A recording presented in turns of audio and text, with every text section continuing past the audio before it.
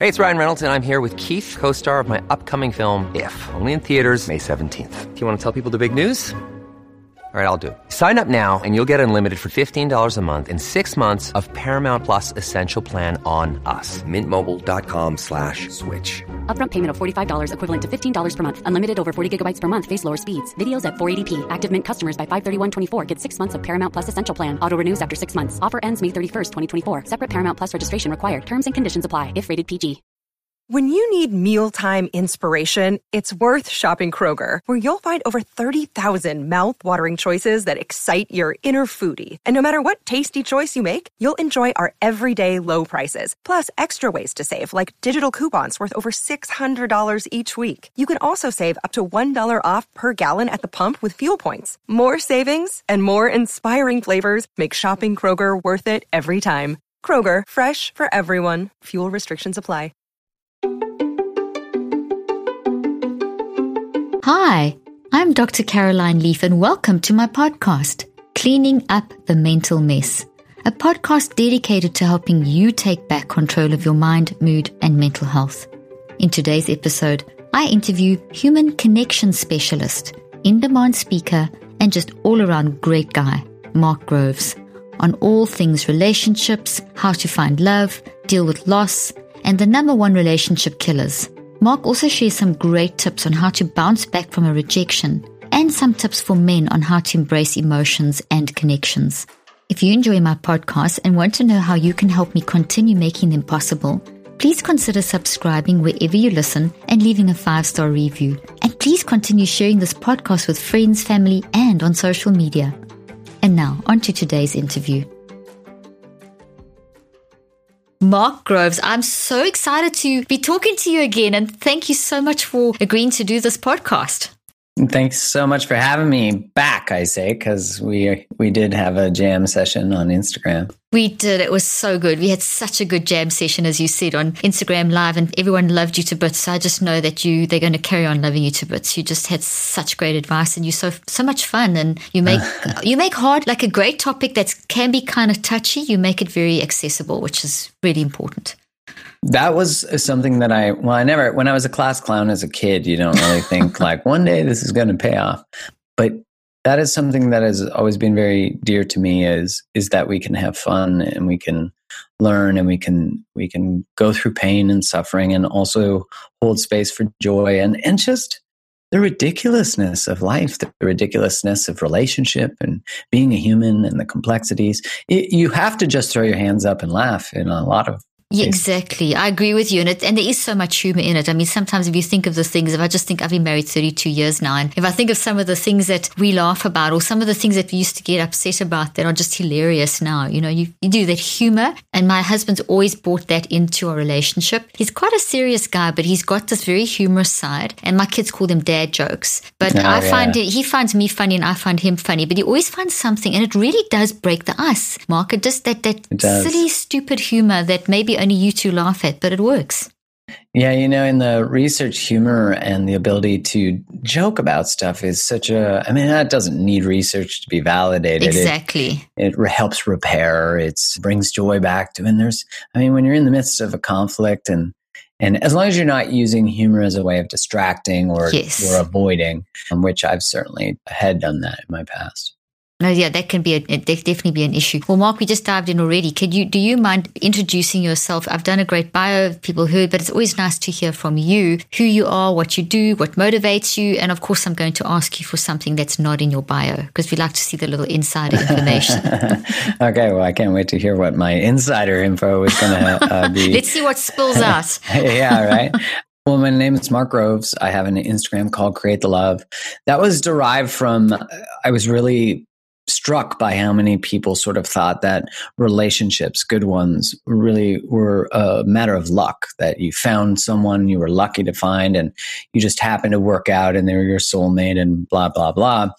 Disney has really done a good job of reinforcing this, a very unrealistic expectation. Yeah. We don't fall in the hands of love. It's a skill set and everyone can learn it. It's not limited to the wealthy. It's not limited to anyone. It's an opportunity for all of us. And it was really important to me. I was in my late 20s when I actually started doing this work. I didn't really start teaching it till my early to mid 30s.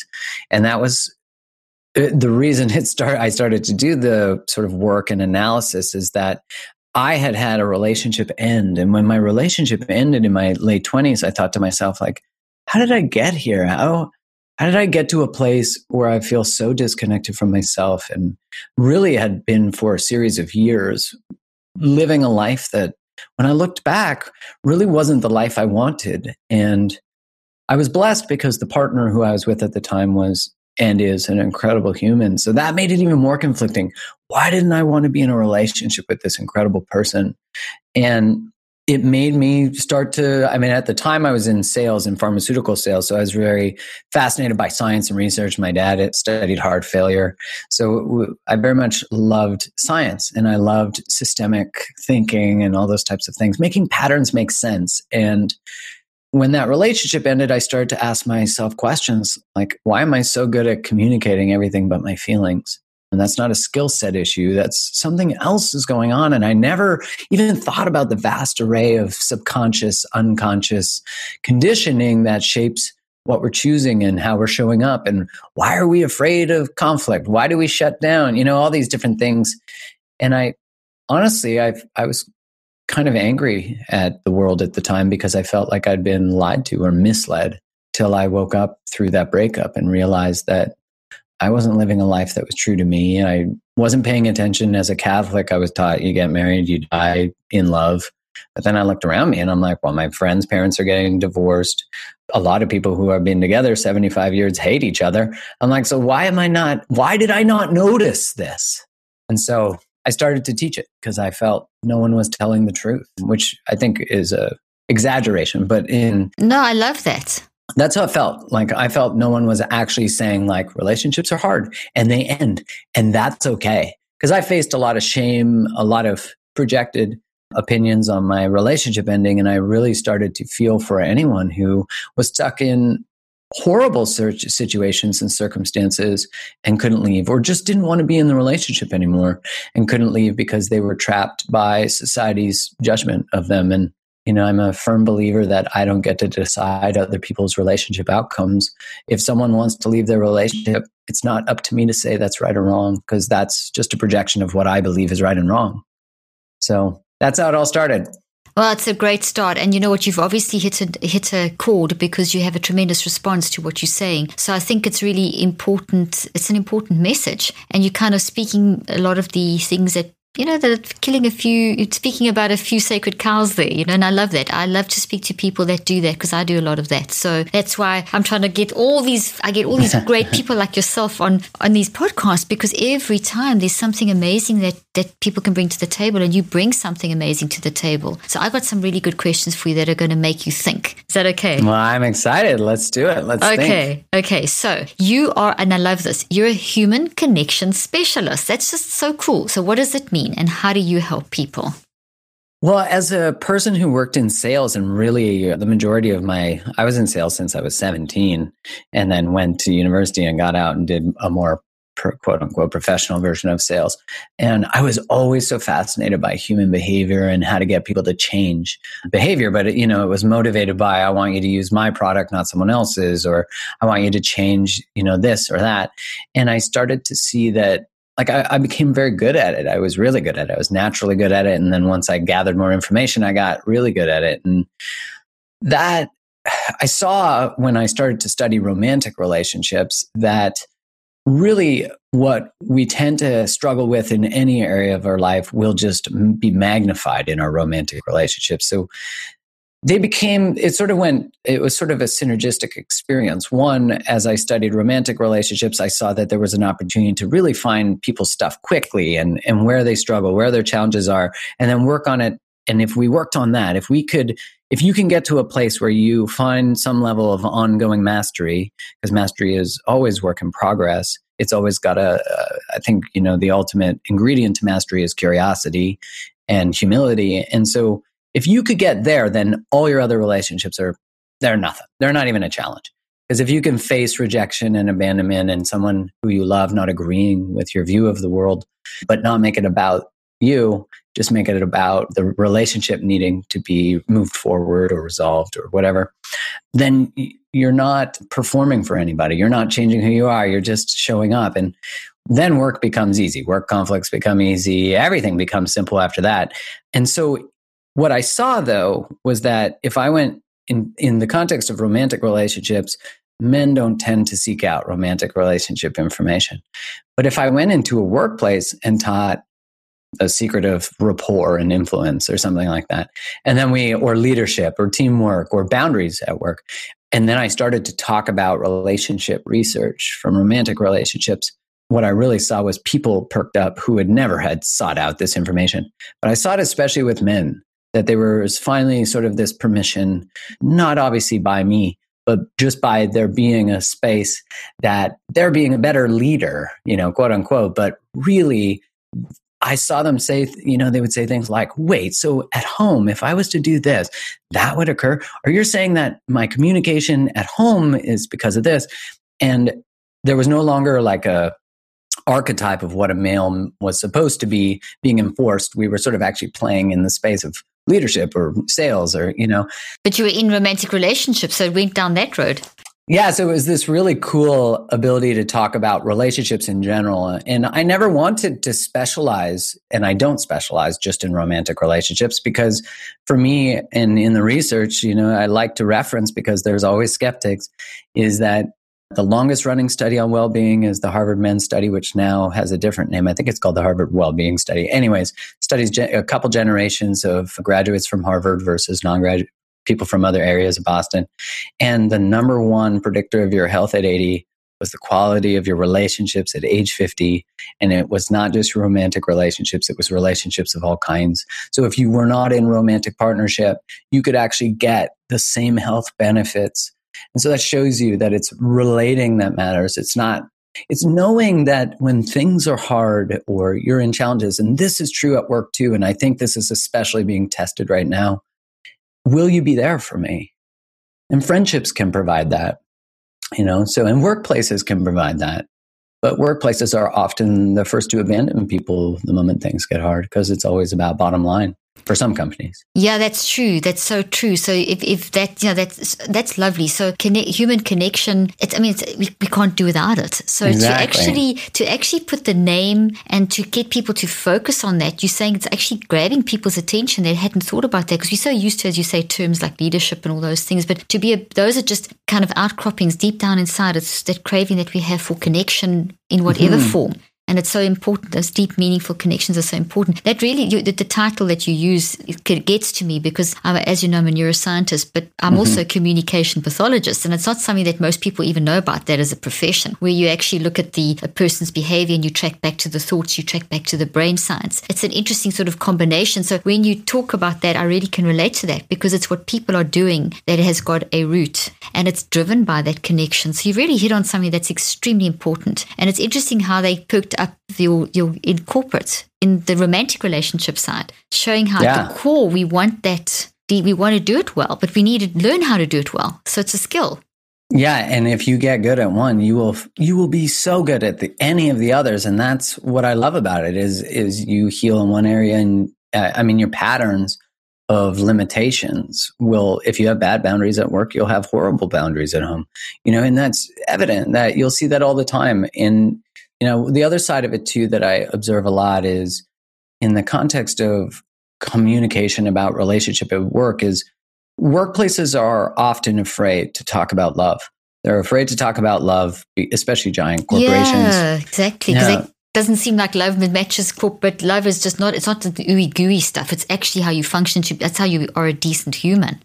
Yeah, and I think there's a fear that if we talk about love at work, then our employees are going to have sex with each other and people are going to fall in love with it at work.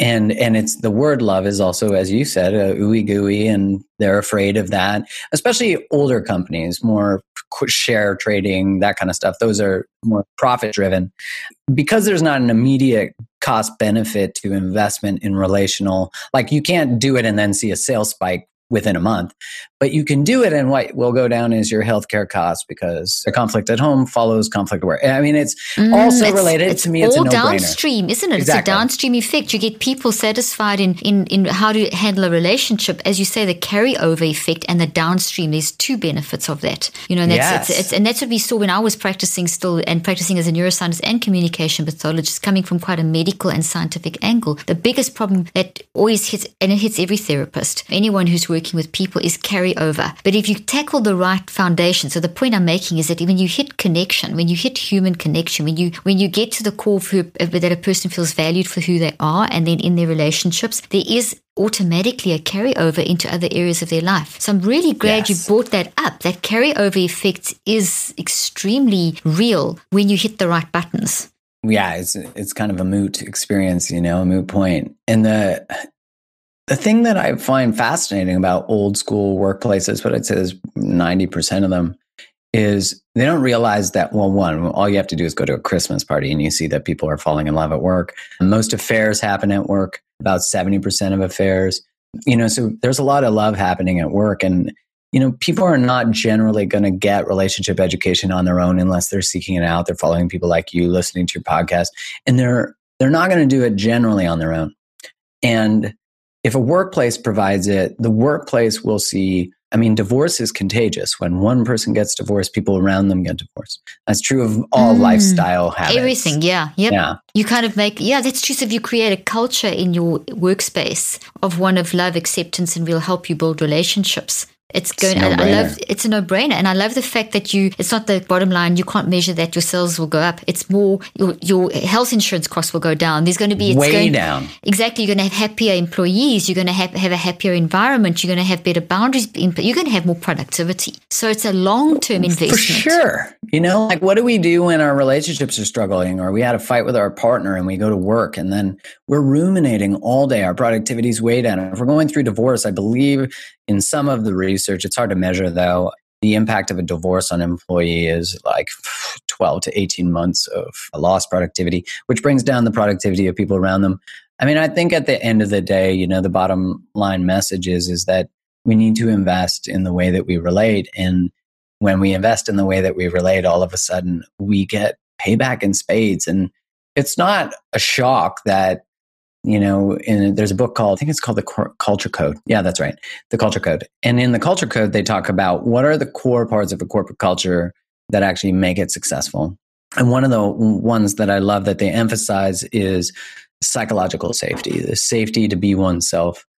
Well, that's the exact same thing as a family or a relationship, right? So we see that we're building families at work. And, I hope that companies, if you own one and you're listening, do it, because your employees will be so grateful. Oh, I love this. In Japan, I'm sure you're aware of this, but when you join a firm, you're joining a family. They talk about that as being... I didn't know that. I love that. They talk about it like you pretty much join for life. It's not like so they look after the employees. They build this family culture. They build this relationship culture. And so there's this loyalty and the supporting. It's totally different. And it's a whole community mindset thing where they've done studies where they've looked at, compared the American culture, very individualistic, to the more community-oriented Japanese culture. And they've asked, what's the most important thing for you as a person? And someone in Japan will say, me in the community, the difference I can make in the community. So they see that their culture and their work life is community. So their work life's not separate and they're joining a family. In the United States, it is me, myself, my goals, my passions, I. And, we're seeing a massive difference in terms of the family culture is not built. So it's what you're saying. We need to actually introduce that. Thank goodness you're doing what you do, that you're actually reintroducing something that is actually core to how we function as humans.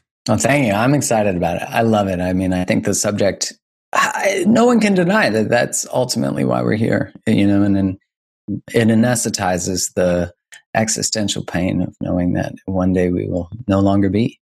And love has a way of sort of keeping us eternally connected. I love it. It's perpetuating. It creates that feeling of that it's going to perpetuate. There was purpose and reason. So good. Okay, Mark, this is just, I love this discussion. Okay, so what do you think are some of the major relationship killers in a relationship? How do we become aware of them? So relationship killers, and how to become aware, and how can we deal with them? Relationship killers. One is communication patterns. You know what I think this goes to number 2, which is we often think the other person's the problem, solely the problem. This comes back. So the way that relates to communication is that communication is a dance. It takes two, always. You know, the other person might be more withdraws, shuts down, leaves, or gets angry, or is explosive. And I'm not talking about abuse, just talking about maybe intensity. And so what happens is we believe the other person from a righteous space is the one at fault, not taking responsibility for, you know, it's like any dance, you know, any relationship dance is, let's just call it the polka. So we're doing the polka. The polka is dysfunctional. It's not, I mean, no offense if you love the polka, but the polka is dysfunctional and it's in this context and it's frustrating and we're having the same conversations over and over again. And you can really see what Mona Fishbane is a researcher. She talks about these called vulnerability cycles that you can simply find it by filling in the space of when I do this, it causes you to do this, which makes me do this and this to happen. So we might say when you get upset, I withdraw, which makes you more upset, which makes me withdraw more and leave. And what you'll see is most couples all couples have these impasses where they get to a place where there's no way to get by because they just do the same dance over and over again. So if that's the polka, all it requires is one, ideally two, but one person to change their behavior, to stop participating in the polka and start doing, let's say, the two-step. Well, we all know that, I mean, at least for me, I'm not the most organized of dancers in terms of those dances, literally, not communication-wise. But I, of course, have my things. I'm human. But in it, when someone else changes their footsteps, we struggle at first. We all know that feeling when you're like, oh, I step on your feet. And that's normal. That's what happens when you change the way you communicate. What people don't have a lot of tolerance for uncertainty. Maybe that's one of the other ones, which is, as you know, from a neural pathway perspective, the idea that I'm going to try a different way of communicating with you. Like if normally I criticize you, I come to you and say like, you never do this. That's a horrible way to start any conversation. Guaranteed to cause a fight. Yeah, exactly. Because that's trigger criticism. You use the word you, puts people in defensive, triggers. It gets you at your core. It's one of those you at your core things. Mm-hmm. Yeah. And then what occurs if I all of a sudden said, hey, you know, the other day when this happened, I felt, well, now I've changed the way I'm communicating. And what usually occurs for people is they'll change the way they communicate. And if their partner doesn't respond the way they want, they think the way they communicated was not successful, not seeing that actually the growth is in the change of behavior. The other person will change their dance. But at first, well, when couples, you know, have been in a 10-year cycle and one person changes it, the other person doesn't believe them. You know, they're kind of like, wait, this is unfamiliar. You usually attack me. I usually feel not good enough around you. Why all of a sudden are you respecting me and communicating in a loving way? So they're like suspicious almost. Yeah, that's right. They don't trust it because it feels like it's coming with a hook. What's the side? You know, what's the side swipe? You know, so exactly. So it takes some tolerance for not knowing how a conversation is going to go. But we, as humans, as you know full well from a neurological perspective, we would rather a pain that's familiar than and certain than an uncertain possibility of everything we've always wanted. Exactly. And yet we need that for our growth. And that's something that I try and teach with my work, is to try and help people to be and to sit with the uncomfortable and to be comfortable with it, because it's really in the depths of that murkiness that you'll find the gold diamond at the bottom. It's everything. You know, it's everything. It's life. And everyone's saying it. All of us that are in this space that are trying to help other people. This episode is brought to you by Public Goods, the one-stop shop for affordable, sustainable, healthy household products. From home and personal care to premium pantry staples, all in one place. Public Goods searches the globe to find clean, healthy, eco-friendly and innovative products like sulfate-free shampoo, hand sanitizer, and tree-free paper products. I love how Public Goods makes it easy to shop for all essentials in one place, and how beautiful the items are packaged and look. No more ugly soap bottles or containers in my house. I also really appreciate how Public Goods makes an effort to source items that are good for me, my family, and our planet. Knowing what's in your products and where they come from is important. Small changes in the way we shop can make big impact on our mental and physical health and the world at large. We worked out an exclusive deal just for the Cleaning Up the Mental Mess podcast listeners. Receive $15 off your first public goods order with no minimum purchase. That's right. They are so confident that you will absolutely love their products and come back again and again that they're giving you $15 to spend on your first purchase. You have nothing to lose. Just go to publicgoods.com/Dr. Leaf or use the code Dr. Leaf at checkout. That is publicgoods.com/Dr. Leaf to receive $15 off your first order. The link and more details will be in the show notes.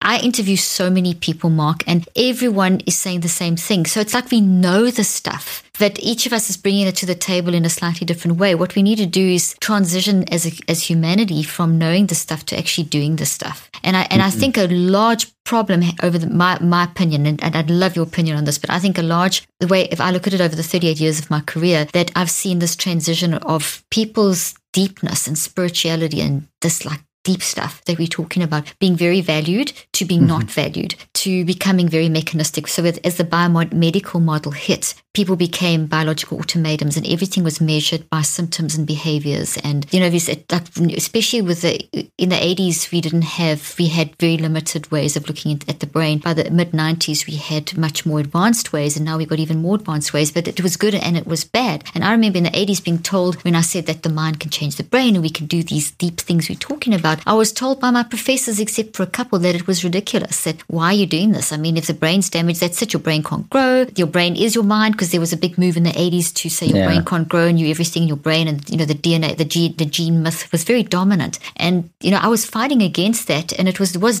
honestly, there were very few of us in the 80s fighting against that. But it's now that cycle of everything you've got to see, you've got to measure, you've got to reduce, you've got to be checklist, everything's a number, evidence-based medicine, which I'm all for. I've just done a random controlled trial, but I've shown with the kind of trials I do that you don't have to look at numbers. You can actually look at case studies, and you can get as statistically significant results that are evidence-based by looking at the individual within their story. And, so the transition happened. So we've now see 30 years later, 40 years later, that people are dying younger because of lifestyle diseases. The trend is reversed. It's insane. And we're tracking it back to lifestyle, which is mind, which is who are we? Human stuff, the stuff we're talking about, communication, love, all the stuff. I don't know. That's my opinion. What's yours around that? Because kind of what you're saying about relationship killers. Yeah. I have a hell yeah to everything you just said. As someone who used to work in pharmaceuticals, seriously, someone who used to work in pharma, I mean, I saw that my father studied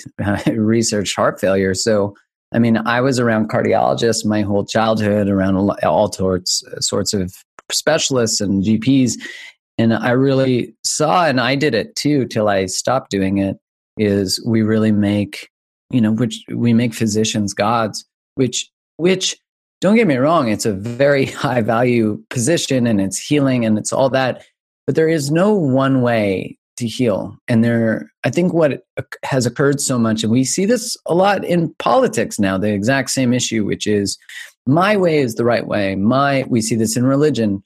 My God is the right God. My story is the right story. We are so terrified of possibly being wrong. And this is true in relationship to, can I hold space for your world and your experience to be different than mine? That in a conflict, I am really frustrated with currently in the world that we pretty much dismiss any information that challenges our mainstream narrative and our mainstream. When was freedom of speech not encouraged, that we were allowed to not agree with? You're allowed to not agree no matter what your view on vaccines is, which is such a triggering topic for everybody, except for the people who have a differing view on it. And I find that very fascinating, that as soon as someone says, hey, have you read the research on some studies on how this vaccine caused this? They go, you're an anti-vaxxer. And I'm like, look at how we create, and I'm not getting into that subject because that's a whole other subject, but I bring it up because it's so viscerally triggering. People automatically shut down from a neurological perspective. I mean, they can't even hear anymore. But that is exactly what occurs when we're afraid of something being not true, that we base our identity upon, that we base our behaviors and our anything that we base our identity upon.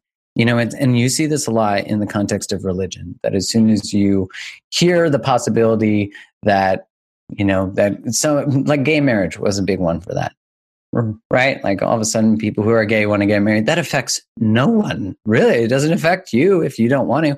But what it does is if my religion says that's not okay, and I actually make a concession for that, ooh, God bless you for doing that.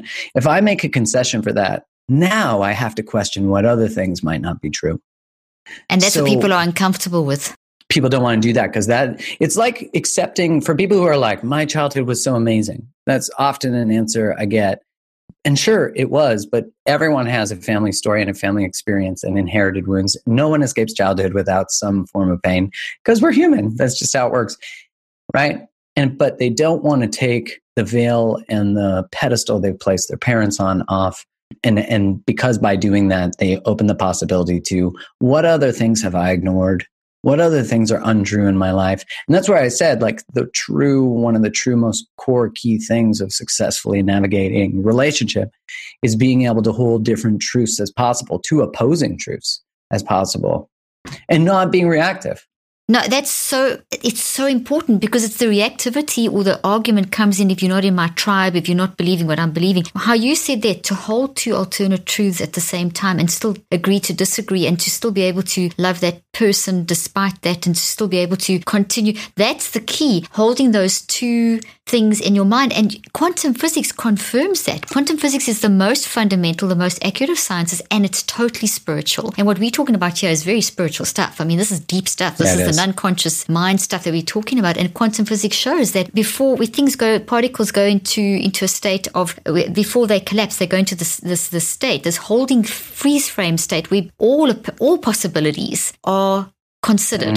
And it's a fundamental law of nature. And then you as a person, the observer effect, the person is the most important part of quantum physics. Why? Because they're the ones that make the choice. So the quantum physicists will tell you, and the theorists will tell you, that a person being able to hold possibilities, the multiple possibilities, which look like these waves that build just before the wave crashes, there's all the water particles are held in a possibility of going into a collapsed state. All these options are in a collapsed state. All these truths in the relationship are in this state. And then from there, you make the choice. And it can collapse as a wave, but it doesn't have to be conflictual. It can be a wave that just flows and then it goes back in the water, or it can be a big fight kind of thing. So, I mean, I'm going off there, but the science totally supports that. That's how, it's the truth. It's how we function. So you've got to hold two truths. I love it. I think if people can be open to that, right? Like that's, physics and quantum, we even want that. Like we want that measurement, that validation, that science confirms this thing that we know. I remember listening to a talk from Ram Dass. I mean, there's a guy who was a social scientist living, going to Harvard, gets kicked out of Harvard because he starts doing LSD and goes down this super spiritual path. And what's very fascinating about that experience is, here's someone who's held two spaces. But I remember him saying, miracles are a way of reminding us that we don't actually know how it works.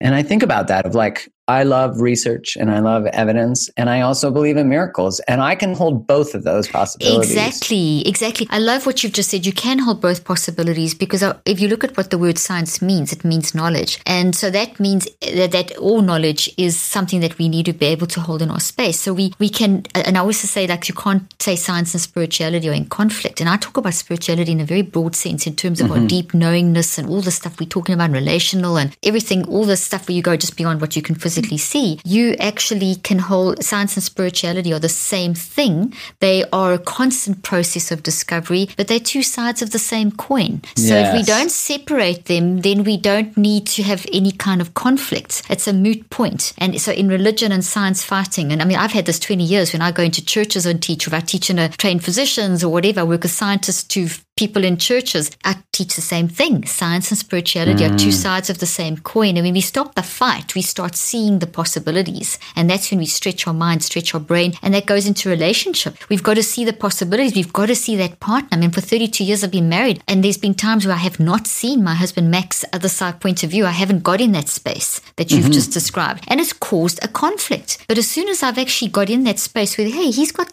that's his view. I don't have to make him think like me. And if he doesn't think like me, it's okay. But it was a relationship killer when I try to make him think like me. I think that's what you're saying, isn't it? Exactly. Can I sit and be curious about your experience of the world? And that, I think at the end of the day. Oh, that's beautiful. Can I sit and be curious about your experience of the world without feeling that threatened, without feeling that I have to fight you or justify that this is the only way and mine's the only way? Can you just sit with that and with curiosity? Can you even get reactive, but observe it? Because that's human to be reactive. It's human for your amygdala to kick in, for your, to want to protect self-worth. But can you hold? Can you just hold? And I love that.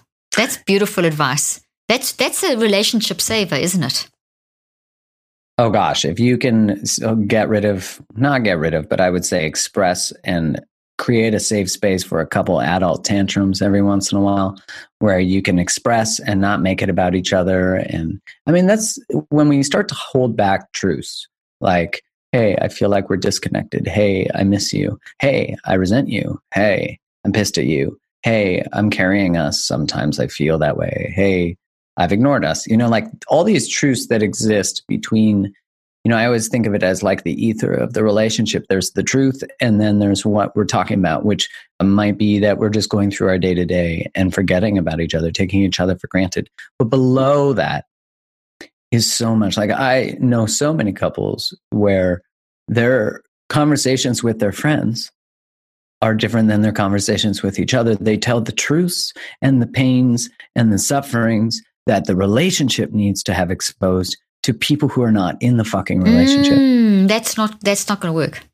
No, but that's the majority of people. Gosh, are you finding that? Is that the trend that you're seeing a lot of in the work that you're doing? Because that's like scary. I see that in life, that people don't talk about hard things. They would rather drink wine and sweep it under the carpet, and instead of saying I miss you, or I want to leave you, or I want to start again, or whatever it is. Yeah, this is brilliant. And so you said something that's very powerful as a relationship saver, and if it's not done, it's a relationship killer. You said have the space for the tantrums. I mean, that's a very unique angle. Yeah, it's definitely different. I learned that from a psychotherapist named Robert Augustus. He calls it a conscious rant. I love it. And you might do it on your own. Yeah, and you might do it on your own. You might punch a pillow. You might, just ways to release energy, release anger, grief, sadness. Okay, so I'll give you my word for that. Freaking out in the love zone. I love it. That's exactly what it is. Freak out in the love zone. Yep, that's it. What a great way to do it. And can I sit while my partner does that or not, or give space to them to do it? To do it, yeah. So to work out, sometimes you need the space, sometimes you don't need the space. Sometimes you need to see what that person's freaking out and give them, and not be scared by what you see, because that can be something, when your partner goes through a series of emotions. Okay, so that leads me straight to the next question is like, what are some things that you think women need to know about men that could help in a relationship? Yeah, I mean, I think it's important if you're a male listening to this and you go, not me, great. That's what's called individuating and being an adult, filtering the information that doesn't fit you. And same for women and people in general. But I'd say on average, one thing that I find really interesting is that, when you think about whatever age a man is, so let's say he's 40, up until he's met someone who can hold space for his emotional experience to find the words. You have to remember that from like a socializing, again, I'm generalizing, but from a socializing perspective, men are not socialized to communicate their feelings. The only real two feelings they might be allowed is aggression, not anger. Anger can be clean and beautiful and transformative. Aggression and maybe joy. And if I'm missing any emotions in there, no worries. But those are sort of the two that we've culturally encouraged. One is important for war. One is important, and it's okay if men go away and die in war. But when you come home and you watch your best friend die, why can't you find feelings? Why can't you find space? And that's one thing that I try to reiterate a lot is when your partner who's male is trying to find the words, and this might align no matter your gender. If they grew up in an environment where it was not okay to share feelings, or they were encouraged not to, or they were shamed for it, it takes so much courage to put words to feelings, and they might get them wrong, because you have to think every year up until that moment is a year that someone who is encouraged to be expressive has had as an advantage. So, one's 40-year-old female, 40-year-old male, one has been encouraged to speak, be emotive, and the other has not. And on the other side, women have been told that they're too much, not enough, that they're overtly expressive. And if they do express, they're told that they're aggressive or whatever, crazy or whatever it is. Yeah. And I think it's twofold in both of those. One, the woman is, because of patriarchy for the most part, is waiting for the male to validate her feelings that they're worthy. But in the expression is the validation, in the self-expression. It's not on their approval of your feelings. Just because someone doesn't validate your feelings doesn't make them not valid. And the other side of that is that as a male, and again, I'm speaking just in this example, if we don't know how to hold space for our own feelings, which we don't till we learn, we can't hold space for other people's feelings. We'll fumble around. We won't know how to meet you there because we won't have the language. We will want to fix, to help, to solve, because that's all we know how to do, is to solve, is to be a provider, because that's what we're conditioned to be. And I think there's a lot of men trapped in the prison of the identity of what a male is supposed to be. And then when they're supposed to be emotive and communicate, they're handcuffed in a lot of ways. Wow. That's incredibly powerful. So what's your advice to someone because I know there's people listening to that right now, and if I just think back to my own marriage and to how my husband was brought up for literally absentee parents and so on. And it was hard for him. I literally at the beginning of our marriage, literally had to, and he's 9 years older than me, had to help him express his feelings because that just was not what you did as a man, and you just suppress it and you push it down. And although the love was there, but the ability to talk about, I feel sad because of this and this, and that it's okay to cry. And it was a process of learning. And there's how many men are stuck in that, it's, and how many women are stuck in their patterns. It's time for us to just stop all this stuff and start being real humans. Yeah. It's ironic because evolution and the patriarchy taught women to be attracted to toxicity, really toxic behaviors. And what they crave most is not that, but yet on a biological level, we often choose what's not good for us because of the biology. So that's an interesting conflict that exists. I see that a lot within, someone says, I want a healthy relationship, but they keep staying in a pattern of toxic choices. There's many reasons for that, but one of them is the systemic training that women have been told and men have been told. The thing I can suggest most is there's a form of dialogue called imago dialogue, IMAGO, and that's done by the Hendricks. That's the psychologist who wrote the book called Getting the Love You Want. You can Google imago dialogue. And what it does is the Gottmans have a similar sort of process. And what it is that the way that we teach couples, but this could be true of workplaces. If you can do this at home, you can crush it at work, which is the way that they structure these is actually based on how countries manage conflict. So there's 3 steps to it. And what it does is it allows it. So the first part is you ask permission to have the conversation first. Most people don't do that. We don't give the other person a choice. Right. Which is bomb them. Yeah. Right. And it's usually when, am I more important than the thing you're doing? It's usually a test, which I get that when there's a lot of contempt and resentment, we want to test. We want to seek evidence that this person doesn't care when really they might just not know how to hear you, how to hold you. But what I love about the dialogue, first part is to request, can you talk? Then what occurs is the person can say, no, I can't right now. And they have to come back within 24 hours. So there is a limit on the time.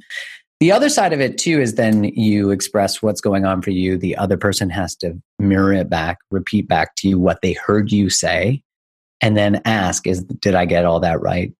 Is there more? And the person gets to say, did you get it right or did you not? And what's really cool about it is, as a couple, it gives structure to your dialogue in a way that's super healthy, teaches active listening. It's going to feel like a crawl at first, and it is also likely going to feel like you're going to want to get triggered. You're going to want to get mad. You're going to want to give your feedback, but you're literally not allowed to tell the other person how you feel about what they're saying. You're not. You have to learn how to hear them and how to mirror. It's amazing because what it does is it repatterns people's nervous systems together. They actually learn how to have conflict that leads to connection and deeper intimacy. So any couple's caught, look, anyone can learn. I mean, 10 years ago, 8 years ago, when I got into conflict with a partner, I would shut down and not be able to use words. So, it's anyone can change. You can change and you can learn that. And I love that tool. I've heard that explained a few times, but you've explained it better than I've heard before. It's really excellent. And it really does. It's brilliant. It's just so logical too. When you think about what you've just described. And that's something people can take away now and apply in their relationship, whether you're married, whether you engage, whether you are preparing for a relationship. Learn those skills even now. You can apply those skills with friends. So it's not just, you don't have to wait until you're in a romantic relationship, but your best friend. I mean, it's just it's a family member. You can use those same. Yeah, you might need it there. And then that's great now in quarantine. That's a really good tool. Not going to talk to you for the next 24 hours. Let's do this whole thing. Maybe those are really good rules to bring into place for when you're in each other's faces all the time. Oh, gosh, yes. I mean, right now you need boundaries more than you ever did. And we need to learn boundaries. Boundaries are what curates our life. They're what protects us. They're what allows us to have self-trust. If you don't believe that you're going to have your own back when shit hits the fan, then you're going to melt and you're going to project on other people. That's the thing. People don't realize that boundaries actually stop you projecting on other people. So when you have a boundary in a relationship, you are actually you're making yourself a better person because you're meeting. 100%. I always give the example, it's the oxygen mask in the plane. Put it on yourself before you put it on the. It so is. It's just a deep breath of I've got me. I've got me, and then you can actually be productive in whatever the next step is in that relationship, which is amazing. Ladies, are you looking for the perfect, most comfy bra? Then you need to try my favorite brand, Third Love. Third Love uses the measurements of millions of women to design bras with all-day comfort and support. They stand behind their products. If you don't love it, exchanges and returns are free for 60 days.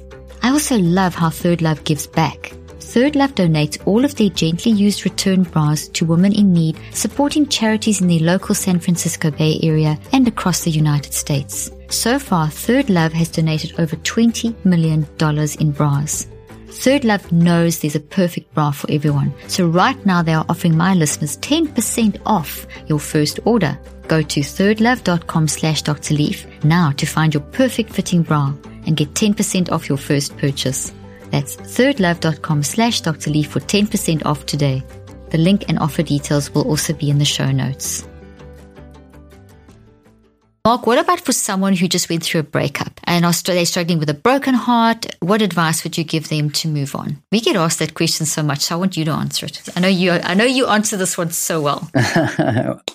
Well, with heartbreak, the first part is stop coming up with things like, I shouldn't feel that way. I should be over them.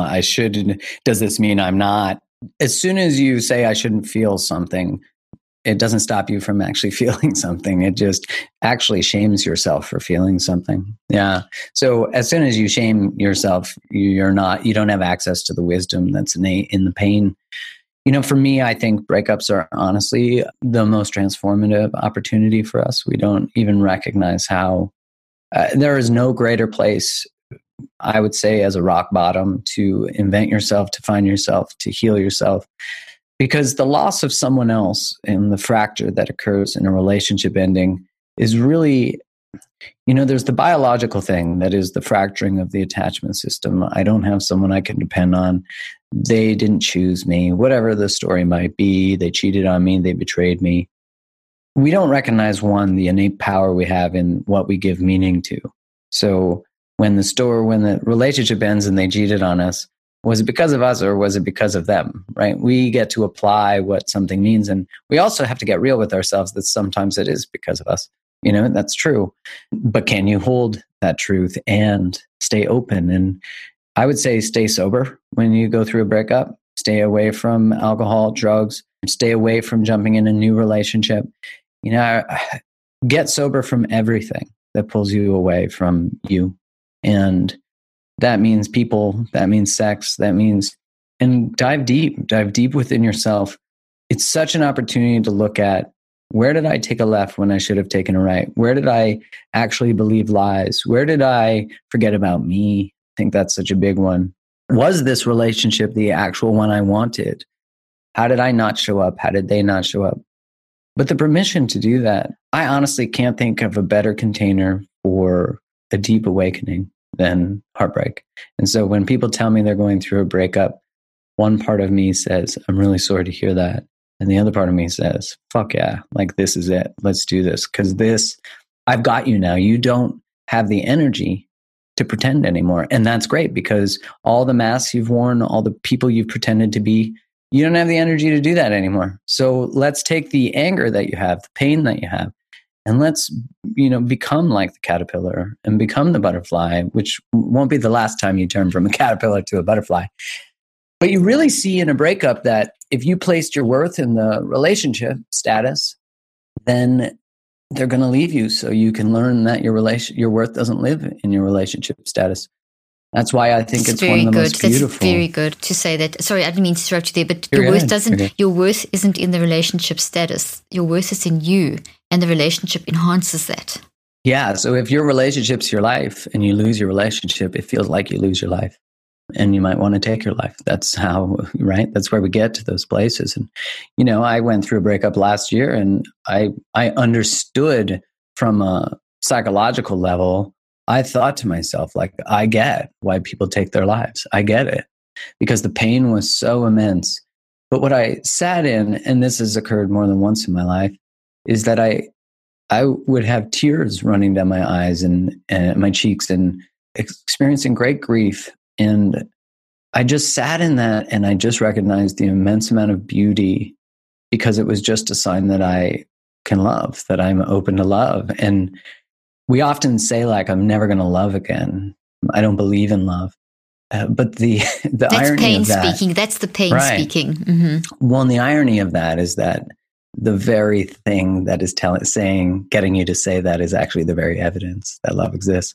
So, that's a good way of swinging that. I love that. Well, it's an interesting paradox, because you don't realize that whenever you love someone, you open yourself up and you feel what it is like to lose them. That's why love has a pain to it, even as you're in the joys of it.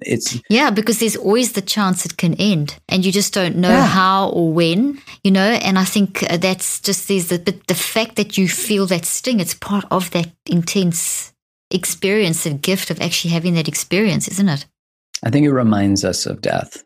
I think it does, and that when it ends, we are reminded that one day this will all cease to be in the form that it's in.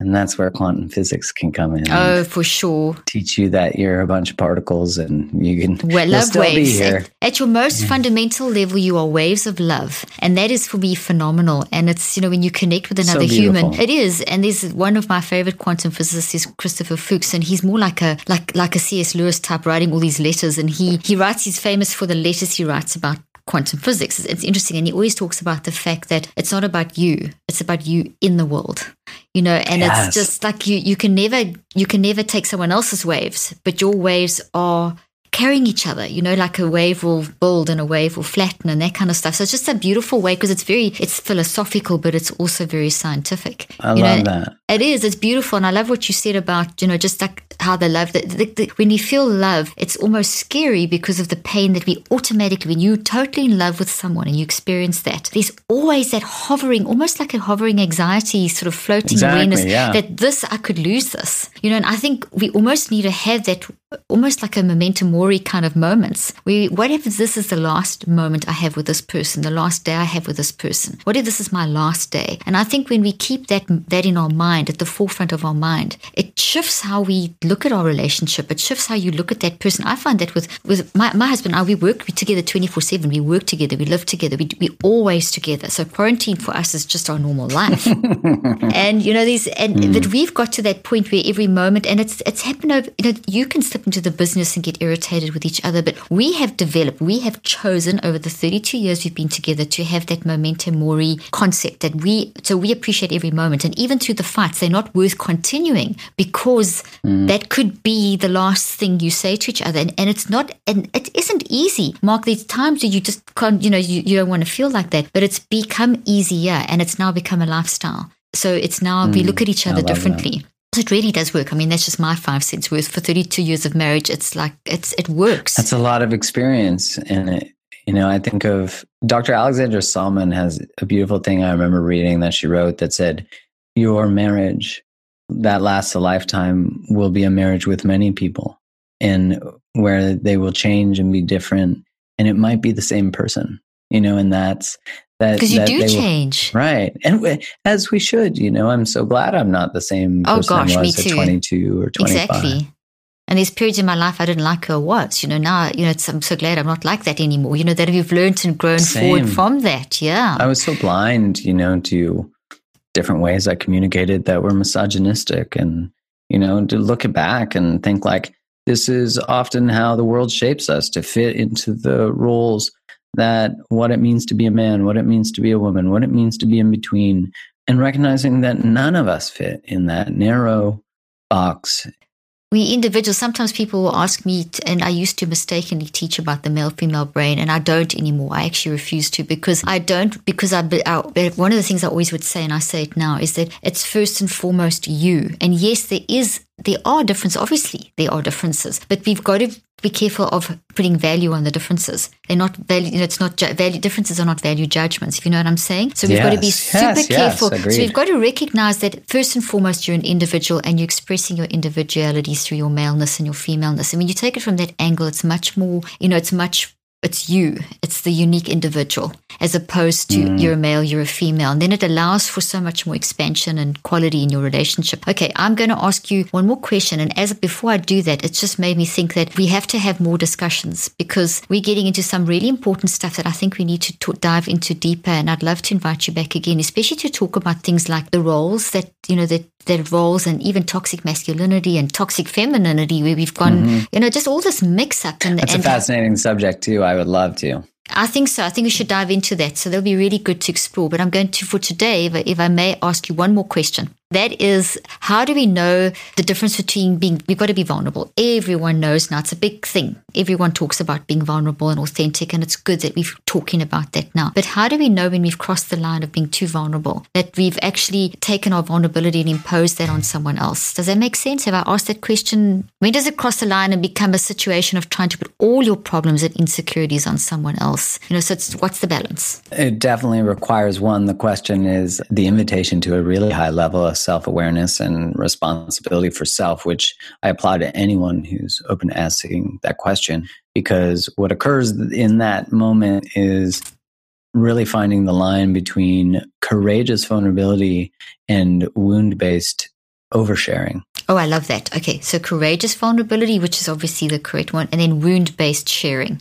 Yeah, oversharing. I like to think of it. Yeah. Oversharing. So it's completely two different angles. Yeah, so the first comes from a place of self-worth, and the second one comes from a place of often proving a story. So if I've heard my whole life that I'm too much, right? Or people have told me that, or my parents told me that, or there was no space for my emotional experience, you often get the energetics from someone who's in that wounded place, that they feel kind of like a bulldozer, they're aggressive, they're more assertive, and they'll use lines like, "This is just who I am." That is a classic line from someone who overshares and is a bulldozer. Now, both of them come from fear. They come from fear like, I'm just going to pour out all of me, because if you can't handle it, then I'm not for you. But what occurs is it keeps creating the same story, which is it's too much, because you're not too much. It's just that the other person hasn't earned the right to our story yet. So when we get secure and deep within ourselves and realize that our story is validated by our own validation, and that involves going into your stuff, your darker stuff. And I don't mean dark in a bad way. I just mean the stuff we don't want to look at. Yeah, the stuff that's you hide in the closet in a neat little box pretending is not there. But, I'll be the first to say we all have shadow sides. We all have, every characteristic has a dark side of it. It's just, which one do you express? And when we can go and learn our story. And there is some beautiful research on that. It's not what happens in your story that matters. It's how you tell the story of what happens.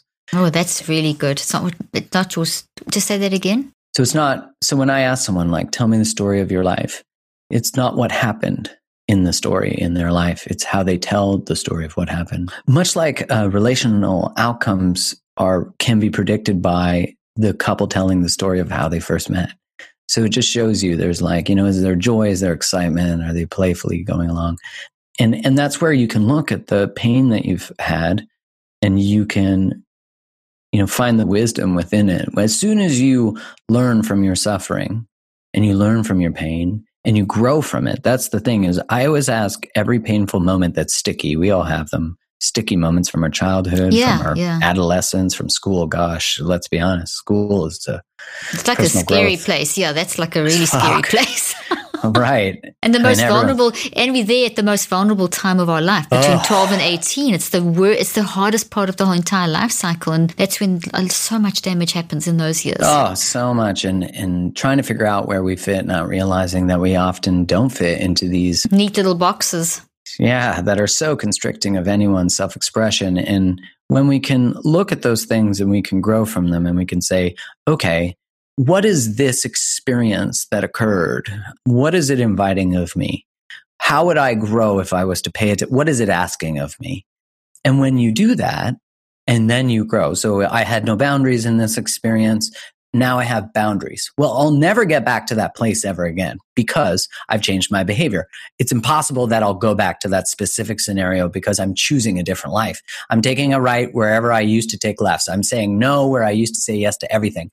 I can only end up in places that I'm in charge of. That's why boundaries curate your life. And so when I do that, I've now expanded. Now that moment becomes one of the greatest teaching moments of my life. Well, now it's not sticky anymore. When I say, well, that was that time that I overcommitted to all these things and then I got to play, or I didn't honor myself and then my partner ended up cheating on me. That now becomes the moment that everything changed for you instead of the moment that everything got worse and the time that person broke your heart. And the time that, I have stories of heartbreak, but they're actually total stories of transcendence now. There's stories of, and it doesn't mean that it has to happen in the moment the hurt occurs. It happens the moment that you decide to integrate the pain. And that's where knowledge... That's very good. It happens the moment you decide to integrate the pain. Well, and that's when the moment becomes not sticky anymore. It becomes a place of gratitude. And when you can give your pain purpose, it ceases to hold you hostage because really being held hostage by our pain is because we haven't learned from it yet.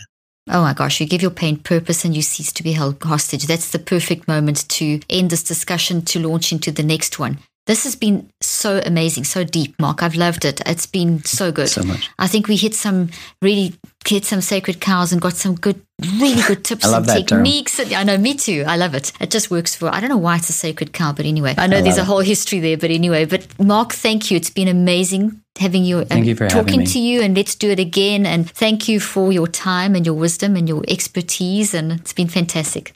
I really enjoy our conversations. So thank you so much for having me. Oh, it's a pleasure. I love ours too. It is a beautiful time together. I agree with you. Where can people find out more about you? You can find me on Instagram at Create the Love, Facebook, Mark Groves, Twitter, Create the Love. You just Google my name. And they'll find you. I have a podcast, the Mark Groves Podcast, where we do all the stuff on relationship, and we have to have you on talking about numerology. Oh my God. Oh yeah. I'd love to. Neuroplasticity, man, it's the best. Everyone needs to know about that. Oh gosh, I just did in our clinical trial now, we just did a whole bunch more about the neuroplasticity and it's just wild. It's wonderful. I can't wait. Epigenetics and neuroplasticity are the science that we can change everything. We are our greatest healers. We're our greatest healers. We are brain surgeons and we don't have to have any blood. That's so You can do our nuts. brain surgery. Isn't that great? Yeah. I love it. You literally are doing precision brain surgery with every mind action. So everything that you've told us today is brain surgery, literally. So I love that. Good job. Never thought of that. I didn't yeah. even have to go to medical school. Perfect. Look at it. I mean, look at it. Well, thank you so much. And we'll put your details in the show notes as well so people can find you. So thank you so much. Perfect. Thank you. Thank you. I hope you found today's podcast interesting and helpful. If you want more tips and help with managing anxiety, depression, and mental health, be sure to visit my website at drleaf.com and to sign up for my weekly newsletter, where I also include a schedule of my speaking events and so much more. And follow me on social media. I'm on Twitter, Facebook, and Instagram. Just look for Dr. Caroline Leaf. Also, I love seeing all your posts on social media about this podcast. I love seeing what resonates with you and what you've learned. So be sure to continue posting and tagging me and letting me know what you think and how these tips worked out for you. And don't forget, leave a review and keep spreading the word about this podcast. Thank you for joining me today. I really hope you learned something new and helpful. Till then, I'm Dr. Caroline Leaf.